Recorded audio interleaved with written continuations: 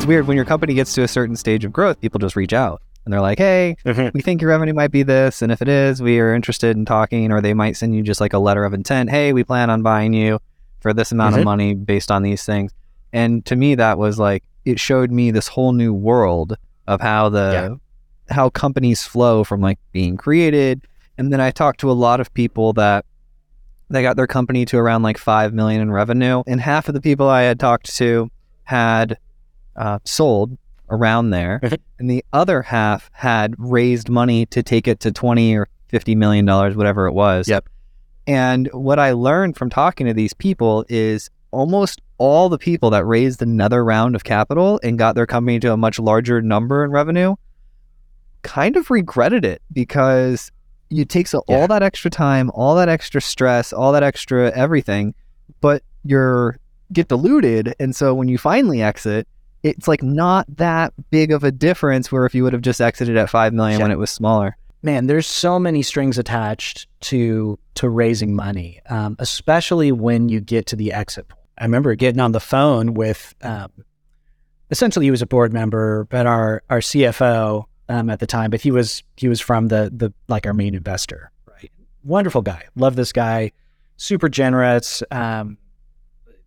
insane amount of experience, worked for a number of, amazingly cool VCs and everything, but just started to add up the numbers of basically how this deal was going to go down. And he was like, sorry, this sucks. Kind of, this is, it's kind of a bummer, but it's when you're in the state of mind, when you're raising money, you're thinking you're in such an optimistic frame, like, oh my gosh, yeah, of course. Like, we're all going to be so crazy rich when this thing goes, that, what does it matter what these terms are, or who gets cashed out first, or, like liquidation preferences or anything like that. And, I think as entrepreneurs, a lot of us, we aren't finance people. We like products, we like ideas, we like trying to build things, and we're naturally optimistic. And I think that's where, you really want to think through. It can be very expensive money, right? When you're taking it, as it might not do what you hope.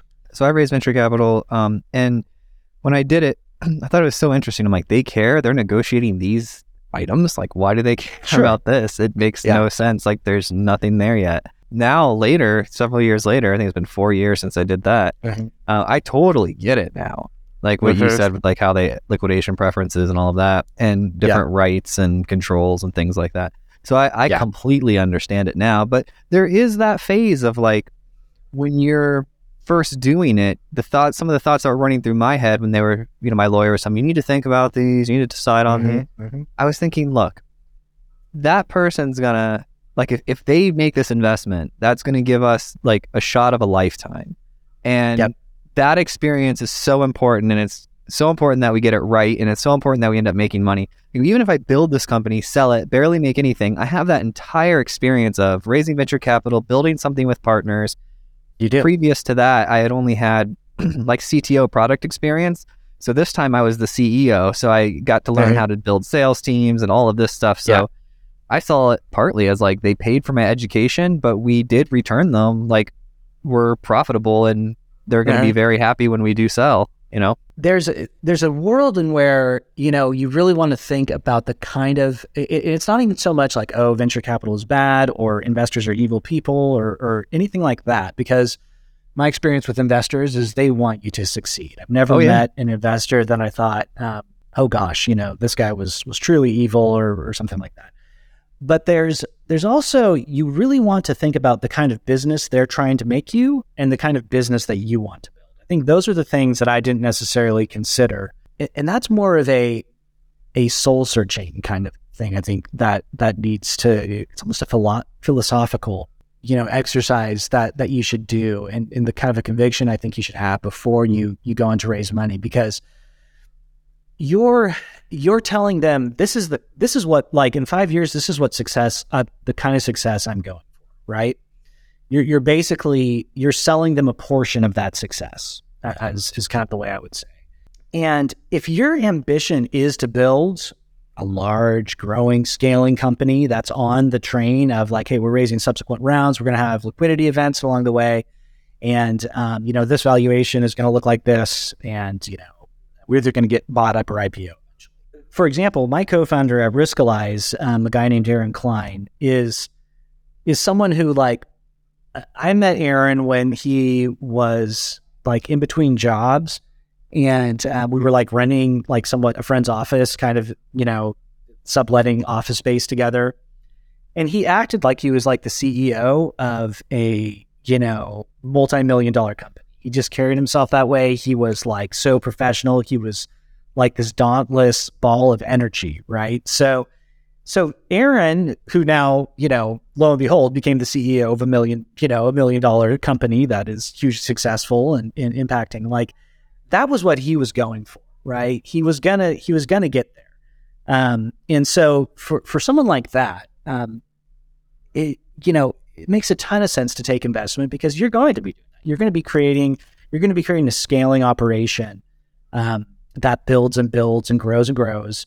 And, it makes sense that to take investment along the way, if you can use that capital well. Not necessarily, but, if you can use that capital well, it makes sense. But I think for me, kind of the lesson I took away from Droplr is where we ended up was like, man, I love this company. This is a product that has customers that use it a ton. I enjoy working on it. We're making, enough to pay the team. We're profitable if we're careful, right? And I was like really happy there, of like, would adding 100 people to the mix here, if we 10x'd our revenue, like, would that be a better company to work at? Would our customers be happier at that point? And for me, I couldn't see it, right? I couldn't see, like, for me, it was like, hey, we need to do less. We need to focus on who we have. We need to like lean into these customers and serve them as best we can. But it wasn't an option, right? Because it needed to be that when the rocket's halfway into the atmosphere or on the pad, like, well, maybe I wanted to drive a car to where I'm going, was kind of the thing you realize. So I think that is where, for me, walking away from Droplr going, okay, I've seen the playbook. I've seen what you can do for getting a business to a certain size and how that feels. And I'd like to do that again. But I need to make sure that, like, that I'm careful as I build that, that I'm building a business that's not meant to scale, as ironic as that sounds. If you know Steve Blank, he's kind of an entrepreneurship guru. He's very into kind of certain models. All I know is he was, he came to our office when we were at Droplr, and, kind of got to meet him and stuff. But I remember basically the person he described that investors are looking for is someone who, the only way I can describe it has almost a deranged dependence on the success of their business, where they are unhealthily invested in the outcome of that business. And that was me for sure. Yeah. And it's so hard when you're doing something like that, right? I remember, I remember when we were in Droplr, there was like, a couple winters where we literally couldn't turn on the heater in the winter, and it was cold. So like you come out in the house, it'd be like 50 degrees because like energy is so expensive in California. And he was just like, we only would turn it on real quick before you go to bed, that sort of stuff. And I was like, what am I doing? Like, this is silly. But that's one sacrifice to make. I think even the further step that is a little bit, that I would love to see change in the tech industry in general is the fact that, who are you working for? I think is a really important question to ask, right? You hear these big mission-driven companies, right? This is a very popular thing. What's your mission? Oh, we're revolutionizing this. We're making, Silicon Valley parodied it, right? We're making the world a better place through fault-tolerant ACID transactions for databases, that sort of thing. But it's always like, how are we, like, we're on this mission to do this, and I step back and I go like, you know what? Like, I'm on a mission to make my world a better place. And that doesn't mean like Levi needs a boat, he wants to spend time on the lake, and he wants to drive a Tesla, that sort of thing.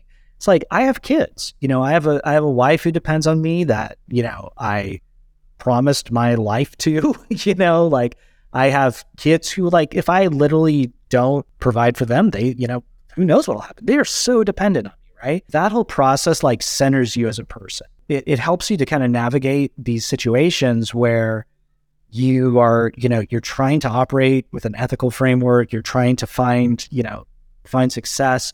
But it also means like at the end of the day, these are the people who have a claim on my soul, more or less, right? They have a claim on my heart, in my passions. Like I loved Dropler. It was a great business. I thought we made cool software, but I would never say I'm passionate about file uploading. I'm extremely passionate about this. Like, and I hear people say that kind of stuff and they go like, hey, really? That's what you're passionate about? I feel like they're lying. They are. It's it's marketing speak, but I go like, I'm passionate about these people here. Like I want to I'm working to make their world better. That's what I'm doing at the end of the day. There's a certain sacrifices we make as a family. We're going to maybe not go out to eat. We're going to not do certain things. But at the end of the day, like I'm doing this for them and this is a choice we make together. As opposed to someone who like has no one depending on them and ends up kind of being where their business truly does have their heart and kind of their all of their attention, their passion. Yeah, their passion, right? This is something, and you see this. I remember when I visited Facebook recently, the campus. I don't know if you've ever been out there, but it's kind of the same story of every big, FAANG company. You go like, you walk in here and you go, this is amazing for one thing. Like, holy cow, like they have like these super nice restaurants that you can eat for free. Like there's like these insanely cool offices and it's really stunning. But I think the thing that you realize is like, it's very hard, like they're making a place that it's very hard to leave. They are one step away from putting bedrooms here. They're doing it now. They're not a step away. They have done it. It's there. They're doing it right now. Yes. Yeah. Mm-hmm. Right. Yep. And so, and I know in like, this was something that was going on in China at Foxconn, right? Where you literally lived in the factory, your kids went to school in the factory. Like you'll live at Samsung, you'll work. It's like, it's the old company store from like the 1930s, right? Yeah. Yeah. And to me, it's like, it's very hard to make good. And if you look at the impact that tech, and I'm not a tech, doer, I think tech is a tool, but if you look at the negative things that have happened with tech, I'd say over, kind of the negative impact that a lot of these huge companies have had on just the health and well-being of, our society in general. We need more people, I think, that are working not to make the world a better place, but to make their world a better place. Is kind of the way I'd say it, right? Because it's very easy to say, oh, I'm working for this really vague goal where I'm about bringing people together, right? But if you look at my life, I have no connections.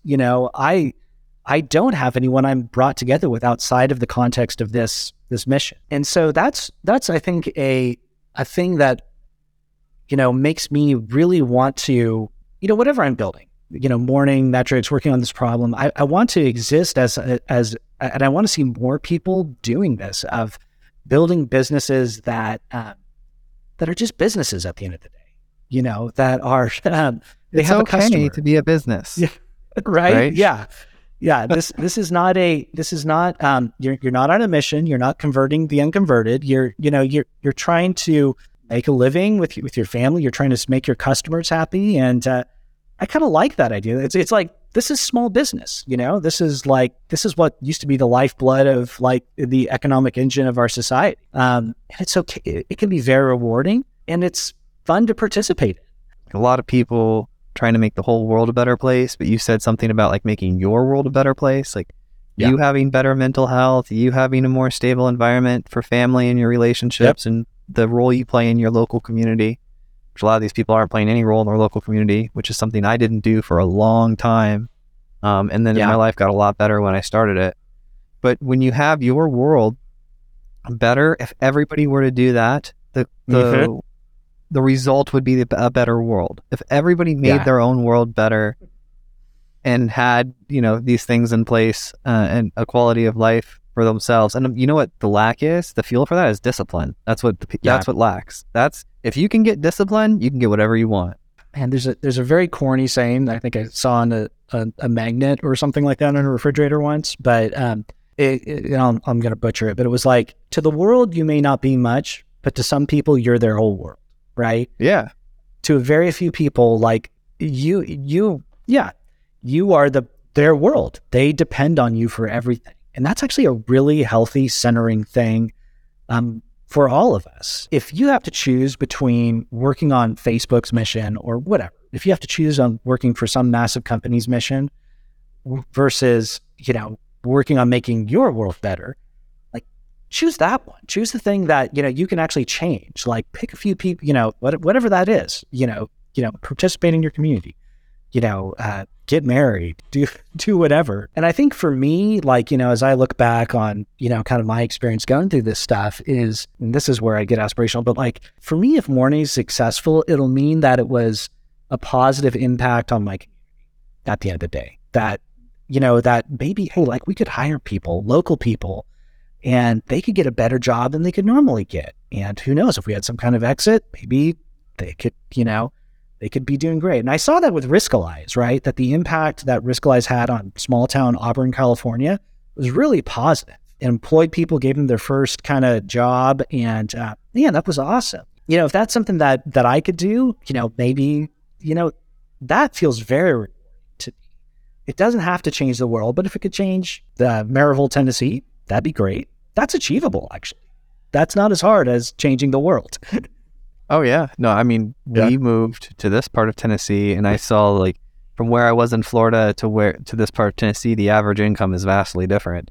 And I was like, this is actually kind of cool, because now when I'm spending money in this town, it means so much more than when I was spending money back at home when I was, fairly insignificant, because it was where all the old, wealthy, retired people lived, right?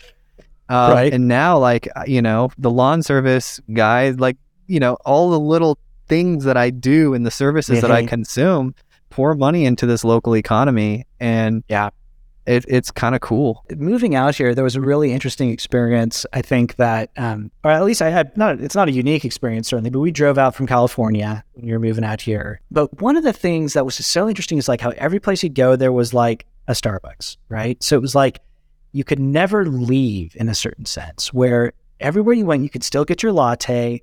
You could still sit in a mid-century modern, vaguely hip room where the menu was always the same. That's not what I want what I want things to look like, right? Because it's this very I don't know if you've seen the world or heard the phrase Starbucking, right? But it's everything is getting this homogenized. Everyone's buying from Amazon now. Where's all the money's flowing out of the communities into these bigger corporations. And to me, I would much rather see more entrepreneurs building smaller businesses that flowed into their communities that were, maybe the, not every coffee shop can be as good as Starbucks, I guess. I don't know, but it certainly can be unique, right? And it certainly can benefit the local community much more than Starbucks ever can.